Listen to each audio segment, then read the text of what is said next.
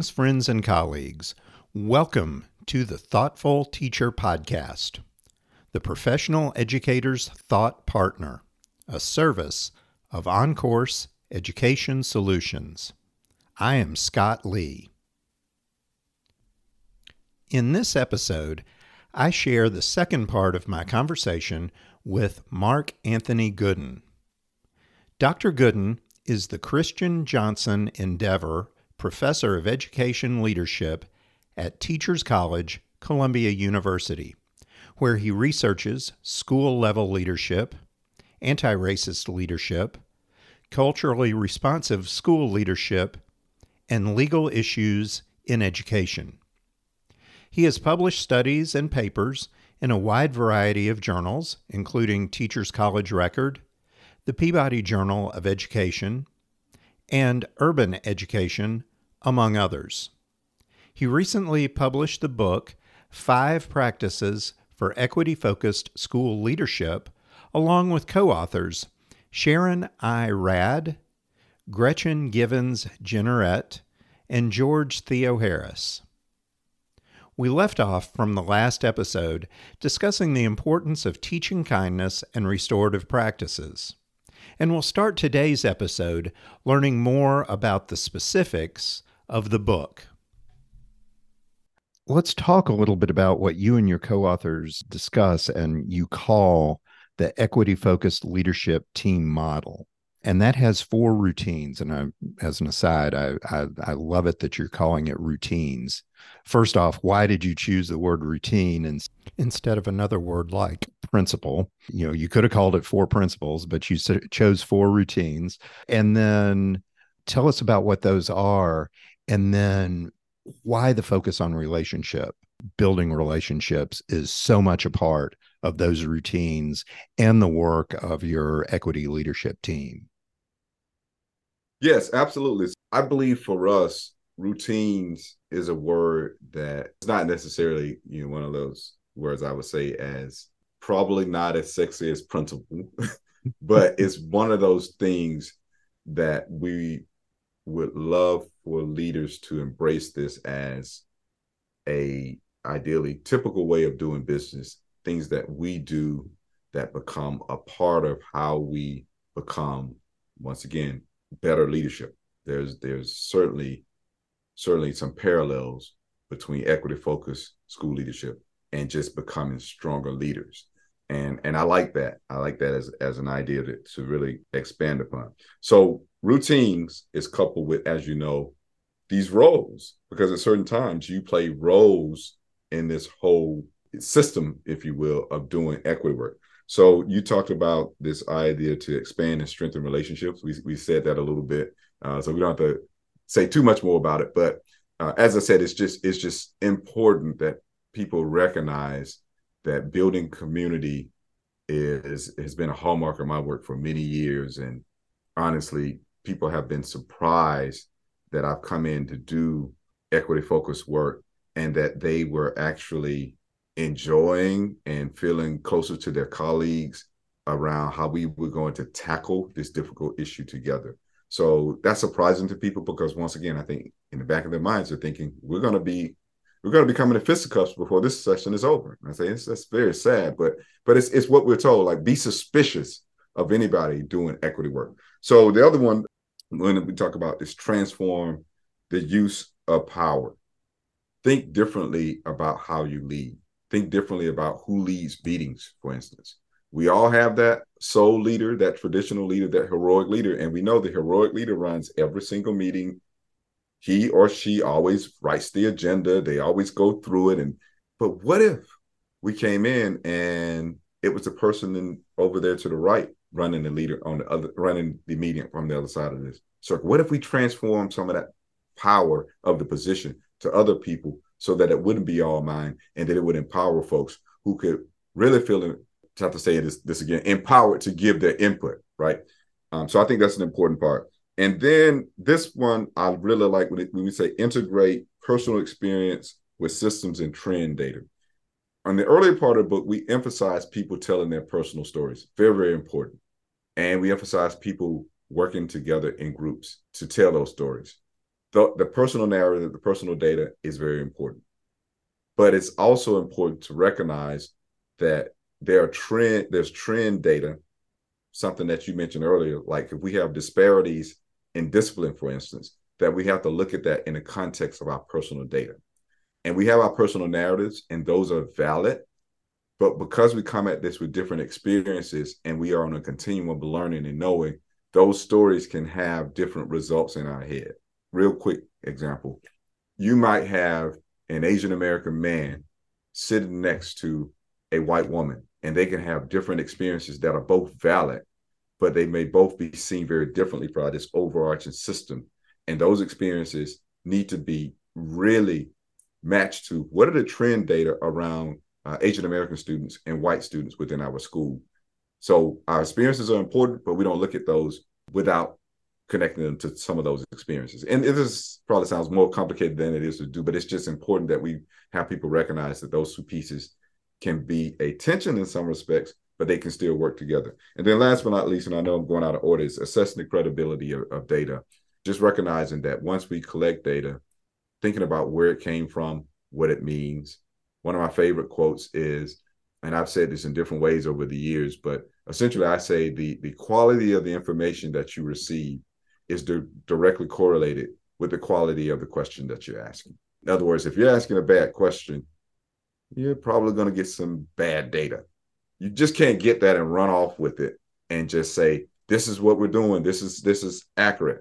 Just real quick story. I actually did a session for some district police officers. And they were so big, they had to split the group up in two. Very different groups. One half of that group talked about data that supported mentoring more students and what they could do as police officers to support leaders in their work. And the other group talked about those same kinds of data and what they said about what these kids were doing and how they were supporting the principals. It wasn't them suspending kids or pushing them out or writing them tickets. Same data, but two very different interpretations because they started with different premises around what they were going to do and how they were going to be in that system and what they saw their jobs as part of those systems. So it's important for people to assess the credibility of the data, make sure it's credible, but also make sure that your interpretation of the data, in some ways connects in ways that don't just become an extension of your biases. Mm-hmm. Let's talk a little bit more specifically about the data and how to use it. Since you're talking about the data, you all have a chapter specific or a section of the book. It's actually more than one chapter that is focused on the equity audit. So first off, what is an equity audit?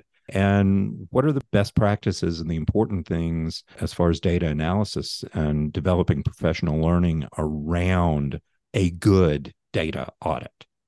Yes. Thank you for the question. So I want people to just get in their mind that the equity audit is basically it's a tool that's used to inform your equity focused change work. It enables you to collect data and hopefully collectively as a team analyze those data so that you can better understand what's going on in your school and how to assess policies, practices, decisions, things that are really happening within your context, and then how they may impact students differently. We do it on a national level. We sometimes look at the data, and I don't want it to be a navel gazing thing where we're just looking down and say, oh, well, these are the data, and that they tell us. I think the interpretation, to my last point, so very important, right? Numbers. Some people have said that numbers may be, people say numbers are neutral. All right, let's say I go with your premise that numbers are neutral. The interpretation of those numbers are not. The interpretations are not neutral. Right. Interpretations really come from a lot of things, but oftentimes we can't make them without some leaning on our values, our beliefs, and our assumptions. And if we haven't interrogated those things, those numbers, we're just going to bend those numbers and make them say what I want them to say, right? Mm-hmm. You'll make a narrative to go with the numbers. So it's not like you see the numbers and all of a sudden they're magical. But there is, to some extent, definitely some disparities. And when we see those, we get to those by doing our own personal collection of data and analyzing those data. And the thing that does that is the equity audit. It's a wonderful tool to be able to do that. And there is one in the book that is offered that folks can use, and just need to remind people we provide that, but there's a lot of pieces to it. So folks should feel free to pick out the parts that make more sense to what they're doing in their context. Don't be afraid to pull in something that makes it more relevant, because context matters. And in short, it's like a needs assessment. Where's the issue? Can we use this tool to go down and look at some of those actual numbers? And it's more meaningful when folks engage in that as a team and do their own work, so they can see their own data. I've been saying for years that, people tend not to argue with their own data, but you have to give them space to collect it. Right. I was dreading statistics for a long time. And then when I finally took it, I'm like, oh, it's not about doing math. The important thing is interpreting the numbers. And the important part of it is, what does the number mean? Mm-hmm. Support for the Thoughtful Teacher podcast is provided by Study.com, offering a wide range of learning experiences and test preparation services, including SAT, ACT, and Praxis, among many others. Listeners receive a 30% discount off their first 3 months of any Study.com subscription by using the promo code THOUGHTFUL. That's THOUGHTFUL. Using this code supports this podcast, so please feel free to share with colleagues, students, or friends. Again, that coupon code is THOUGHTFUL for 30% off your first 3 months at study.com. The last section of the book is about sustaining these practices in equity. Obviously, of course, that's going to be hugely important. What challenges do schools come across in sustaining the equity practices that you all discuss? Yes. So I find that prioritizing equity work is difficult in the context where there are competing reform efforts. Mm-hmm. And, there are educators who believe, as a result of that, okay, we're doing equity now. This is flavor of the month. It's not going to be here very long. So, okay, I'll do equity now. Everybody's doing equity. People are saying equity everywhere, putting equity on everything. In the context of all these other competing reforms, it's hard to figure out what we're doing. And as I said earlier, there are also internal pressures, because people are suspicious of discussing inequities, because they almost feel like I said earlier, it's going to invalidate their experience, or it's going to make them feel bad about what they have achieved or who they are. Not necessarily true, but it's how people start to feel about, like, oh, we're doing equity. Somebody has to be like some loser. Somebody has to, the winners are now going to be, penalized because they did what. Once again, these really simplistic ways of looking at this makes it really hard to get into the conversations. And as I said earlier, we tend to hold on to particular perspectives when it comes to history. And unfortunately, often those perspectives we hold on to, they don't always honor people who have been marginalized. They don't always honor people who have, for instance, been born in particular communities and are struggling and are good people trying to make it work. But they're human beings who have flaws and make mistakes like everybody else. We are just waiting to rush to the point of saying, that's on those folks, not us. We say things like, we're in the greatest country in the world, and if they're not being successful, it has something to do with them. And this is just not on an interpersonal level. We institutionalize things like this, right? We talk, for instance, one of the most heartbreaking lines for my students to read in the San Antonio versus Rodriguez case, which you may remember from your law class, was they were trying to recognize poor people as a suspect class. And they were trying to say, look, these folks have been relegated to this particular area where there are unequal resources and they have unequal access to education. And the court says, first of all, poor people are not a suspect class. That doesn't make it. And this whole thing about trying to say that they deserve something, nope, that doesn't make it either. Ultimately, there's actually a quote where they says, if poor people want a better education, they should just move. How insensitive can you be? But the reason why that comment can be stated in a case that has stood, Supreme Court case, since it was decided, is because we have these different kinds of beliefs. And what we often believe about people living in poverty is it is really their fault, isn't it? And if we haven't pulled ourselves away from that notion in a very strong and direct and powerful way, it just sort of it floats in the ether. We don't say it out loud because maybe that's rude, but we tend to think it's something that they did not do, right?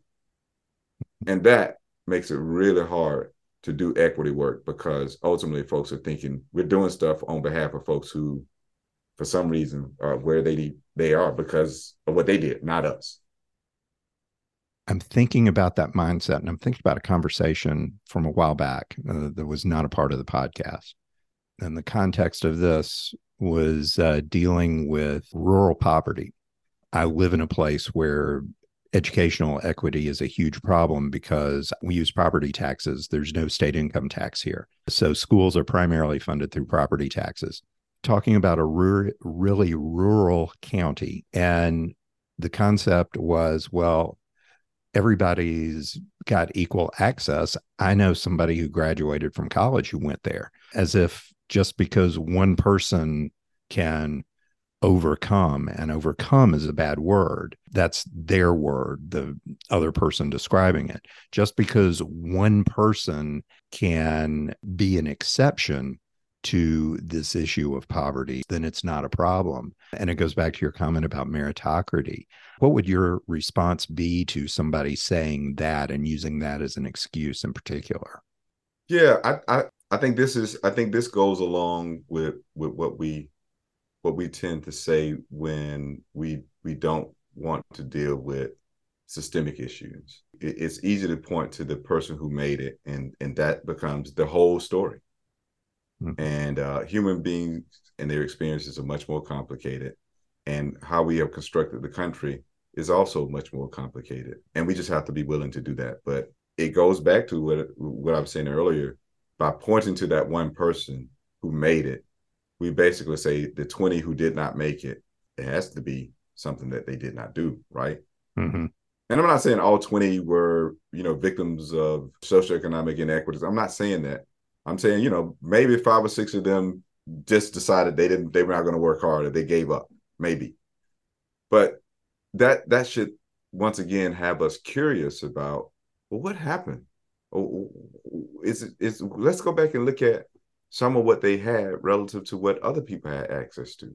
You mentioned a very powerful way of funding schools. It's property taxes. Resources is part of it. It's not everything, because some people say, oh, well, you throw money at the problem. You give them money and they still don't do it.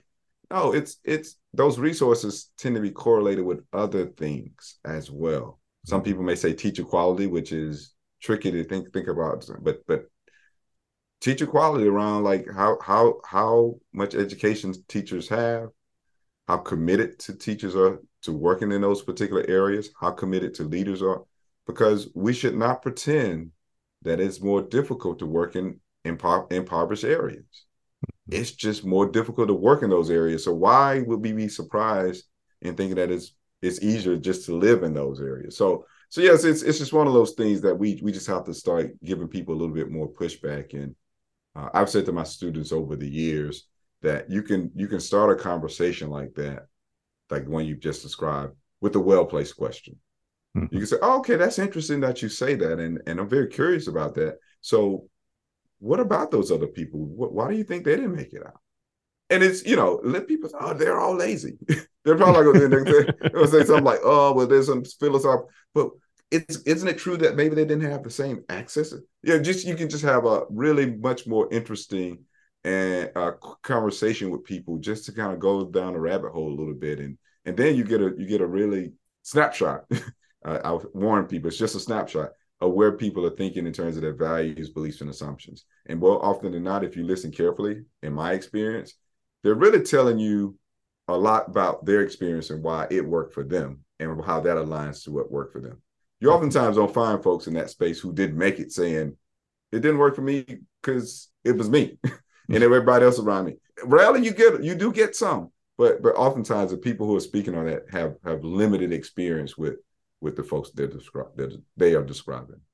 Before we go, I would like to discuss a couple of current policy issues, if you still have time. Yep. There are several policy issues that I think are focused on equity, are contemporary and very current right now. You mentioned briefly affirmative action. I want to know more how this would affect K-12 educators, and that's the recent Supreme Court decision striking down affirmative action regarding the use of racial background as a factor in college admissions. What I'm curious about is this something that educators in the K-12 world should be concerned about? And if so, why? Yes, I think it is something that K-12 educators need to be concerned about, just given the conservative approach of this court and what decisions they may decide to hear in an effort to continue their logical approach to really taking race completely out of this, so that that is not even a part of the conversation, even though you find in there some really interesting language, which I won't go into too deep detail on, but it is interesting that they sort of leave this thing where, Justice Roberts is saying we're not really foreclosing the fact that students, presumably high school students who are applying to these schools, can still talk about their experiences on race. And so I'll start there. I think that we're saying that race has been taken out. It can't be considered a factor, but people can share their experiences and their narrative about how race impacted their life. Well, I thought that was I don't know if he was trying to give an endorsement for our book or not when I first read that. But it's just interesting that there are these contradicting quotes or paradoxical quotes. I don't have it in front of me, but Clarence Thomas also makes another quote. And I'm going to try to make my answers shorter because my daughter always tells me I'm too long-winded on my interviews. So I'm going to try to be quick here. I would say the short answer is yes, we need to be concerned about what this will mean, because there are instances where there's pushback around how students get access to selective high schools, for instance. There are people, we have selective high schools, I think you and I talked about in New York City, and there are folks interested in opening up the access because those schools in a predominantly, overwhelmingly, I should say, district that is made up of overwhelmingly Black and brown students, those high schools, selective high schools, and I'm talking about New York City Department of Education, our district here of 1 million students, those high schools are mostly made up of white and Asian students, Asian American students. So folks have been asking questions a long time about, isn't this a thing about access, and isn't something wrong with the resources that are put into those spaces, and why can't folks get access? And people, it's a thing of privilege. If you're able to pay to take the test, prep to take the test to get in, then you can get in. And if you can't, sorry. And so there are real serious questions about that being a public school and it actually having access. So I could see, and one would have to wonder if a challenge came to the Supreme Court on something like getting access to a school like that, what might they say? We have to be concerned that they'd say, race has nothing to do with it, and there is a group, I don't know if this is in Maryland area or whatever, where there was a question about Asian American students not getting access to a particular school. And so it was almost like a parallel to the fact pattern for this. So I think we have to be concerned about that. And then the court has already told us, if you know the parents involved case, and I encourage your listeners to check it out, that was decided some years ago. This is I think it was 2007, a Seattle case where it was Seattle and Louisville. I can't think of that county. But in other words, what they wanted to do, they wanted to use race. They had a tiebreaker system, and they were trying to make sure that they were, diversifying the schools. And race was going to be used as a factor to allow kids to go to some of those schools. Well, what the Supreme Court said is, you're not a higher ed institution, and you can't be using race as a factor because, or unless there was some compelling interest, unless there was prior evidence that these respective districts had discriminated before, then you could not use race. You couldn't just say generally in society there's racial discrimination. No. As a district, if you can't show that, then you can't be using race to decide who's going to go to which school so that they will become more racially diverse. They say you can't do it. So they've already, in some respects, not this particular court, but the Supreme Court they already have a ruling about that. And so when you couple that with this higher ed decision, if anything comes to them about race for K-12 schools, I think going to go the same way that they did in this decision. A couple other issues. One is from my home state, which is Tennessee. In Tennessee, this law just came into effect back in July, this past July of 2023, which says that any state employee, and by extension, an employee of a local school district, could opt out of any type of diversity, equity, and inclusion training or programming or professional development.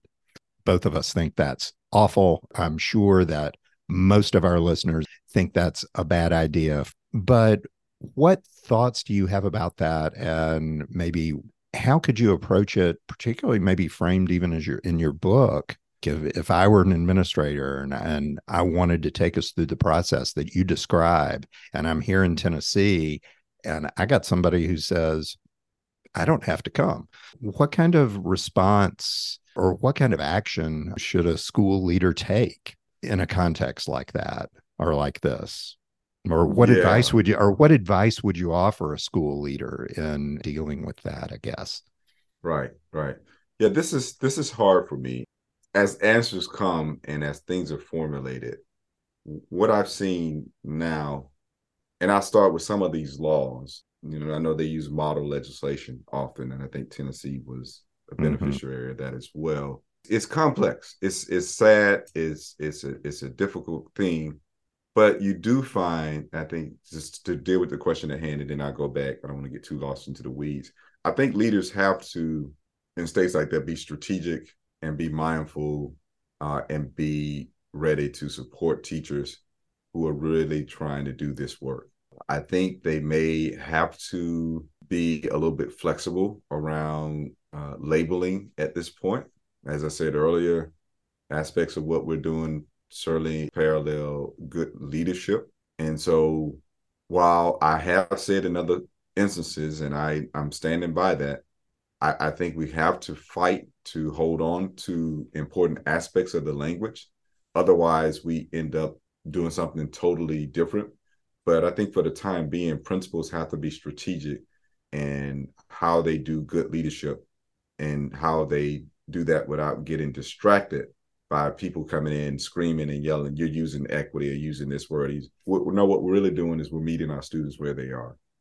We've done an audit, and this is what it tells us about students who are benefiting the least from our education. And as good leaders, you would want us to do something about that, right? We just can't ignore those students. And that becomes kind of a temporary fix around the language. Long term, I think we got to have educators who are going to push back. I was so proud of those Florida educators who went to State Board of Education and testified saying, look, we can't do this. This is very, very important work. And we can't talk about the history of this country without talking about race and racism, right? We can't talk about the history of the contributions of African Americans to this country without saying that they gave a lot of free labor, right? Right. And you're also discussing the latest Florida standards, where they're actually saying instruction includes how slaves develop skills, which in some instances could be applied to their personal benefit, which of course is absolutely just not true. So right. So we have to be open to, and I say they gave the labor was stolen. Let me be really clear talking about language. So those things and those facts have to remain part of the conversation of what's happening in states like Texas and Tennessee. And if there's a glimmer of hope that I've found in some of these policies that I've read, some of this is paradoxical, right? This is why we can't lose control of the language and the narrative, because many of the folks who are saying you can't teach diversity, equity, and inclusion, you'll find that they're also saying to teachers, oh, but then you should teach about diverse authors. You can't talk about race and racism, but you can teach about Frederick Douglass. You can even maybe teach about the debate, between Frederick Douglass and Abraham Lincoln, but you can't talk about race and race. You shouldn't be able to talk about race and racism, but you should. We have curriculum standards that say use diverse authors who are probably going to talk about something else. None of them are going to talk about race and racism. But how do we reconcile those two things? And so here's where I believe we have to be educators at our strongest point in informing the narrative. Over 2 decades ago, when I started as a assistant prof, I would say to principals, you just can't not be in policy at all. It's because if you don't, you have people who are not educators, who don't understand education, who are going to be talking to legislators who don't know and don't understand, and they're going to come up with things, and they're going to say, either ask that one principal I know or that one teacher I know, and this is what we should be doing. Or they're going to say, we don't care. We just know what's best. We know better than educators. Either one of those points, leaders have to be a part of that narrative going forward. And right now, we have to say, this is making it really difficult to do my job. This is making it really hard to recruit teachers to come to our state. We are facing a potential educational crisis, and you are fueling that crisis with these kinds of policies. And legislators need to hear that kind of language, and they can only hear that with all sincerity from people who do this work every day. And it's true. All over the nation, for a number of reasons, leaders thinking, second guessing, doing this work, and teachers are as well. And if we are making it harder for them to do that, we are literally hurting our state's future in education. Thank you very much, Mark. I've enjoyed our conversation. Thank you for being a guest on the Thoughtful Teacher Podcast. Thank you. Thank you for inviting me. I just say if folks want to continue the conversation and follow up with me, my website is pretty easy. It's Gooden PhD, as in Doctor of Philosophy, goodenphd.com, or you can find me on Twitter, similar handle, just at Gooden PhD, or Instagram, which is, again, Gooden PhD. Would love to hear more from folks and have them check out the book and just continue the conversation. Well, great. And we will definitely link all those on our website to help all the listeners find you as well. Wonderful. Well, thank you, Scott. It's been a pleasure, and I've enjoyed it. Thank you. I have too. The Thoughtful Teacher Podcast is brought to you as a service of On-Course Education Solutions. If you would like to learn more about how we partner with schools and youth organizations, strengthening learning cultures and developing more resilient youth, please visit our website, www.encoursesolutions.net. This has been episode 9 of the 2023 season. If you enjoy this podcast, please tell your friends and colleagues about us, in person and on social media. We also greatly appreciate positive reviews on your favorite podcast app. The Thoughtful Teacher Podcast is a production of On-Course Education Solutions, LLC. Scott Lee, executive producer, in partnership with Chattanooga Podcast Studios. We encourage diverse opinions. However, opinions expressed do not necessarily reflect the views of producer, partners, or underwriters. Guest was not compensated for appearance, nor did guest pay to appear. Episode notes, links, and transcripts are available at our website, www.thoughtfulteacherpodcast.com.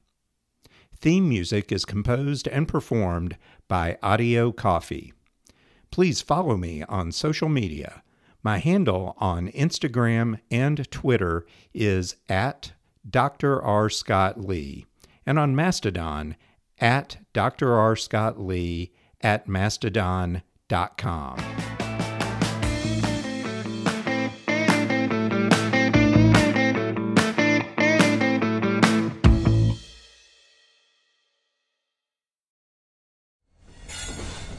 Proud member of the Podnuga Network.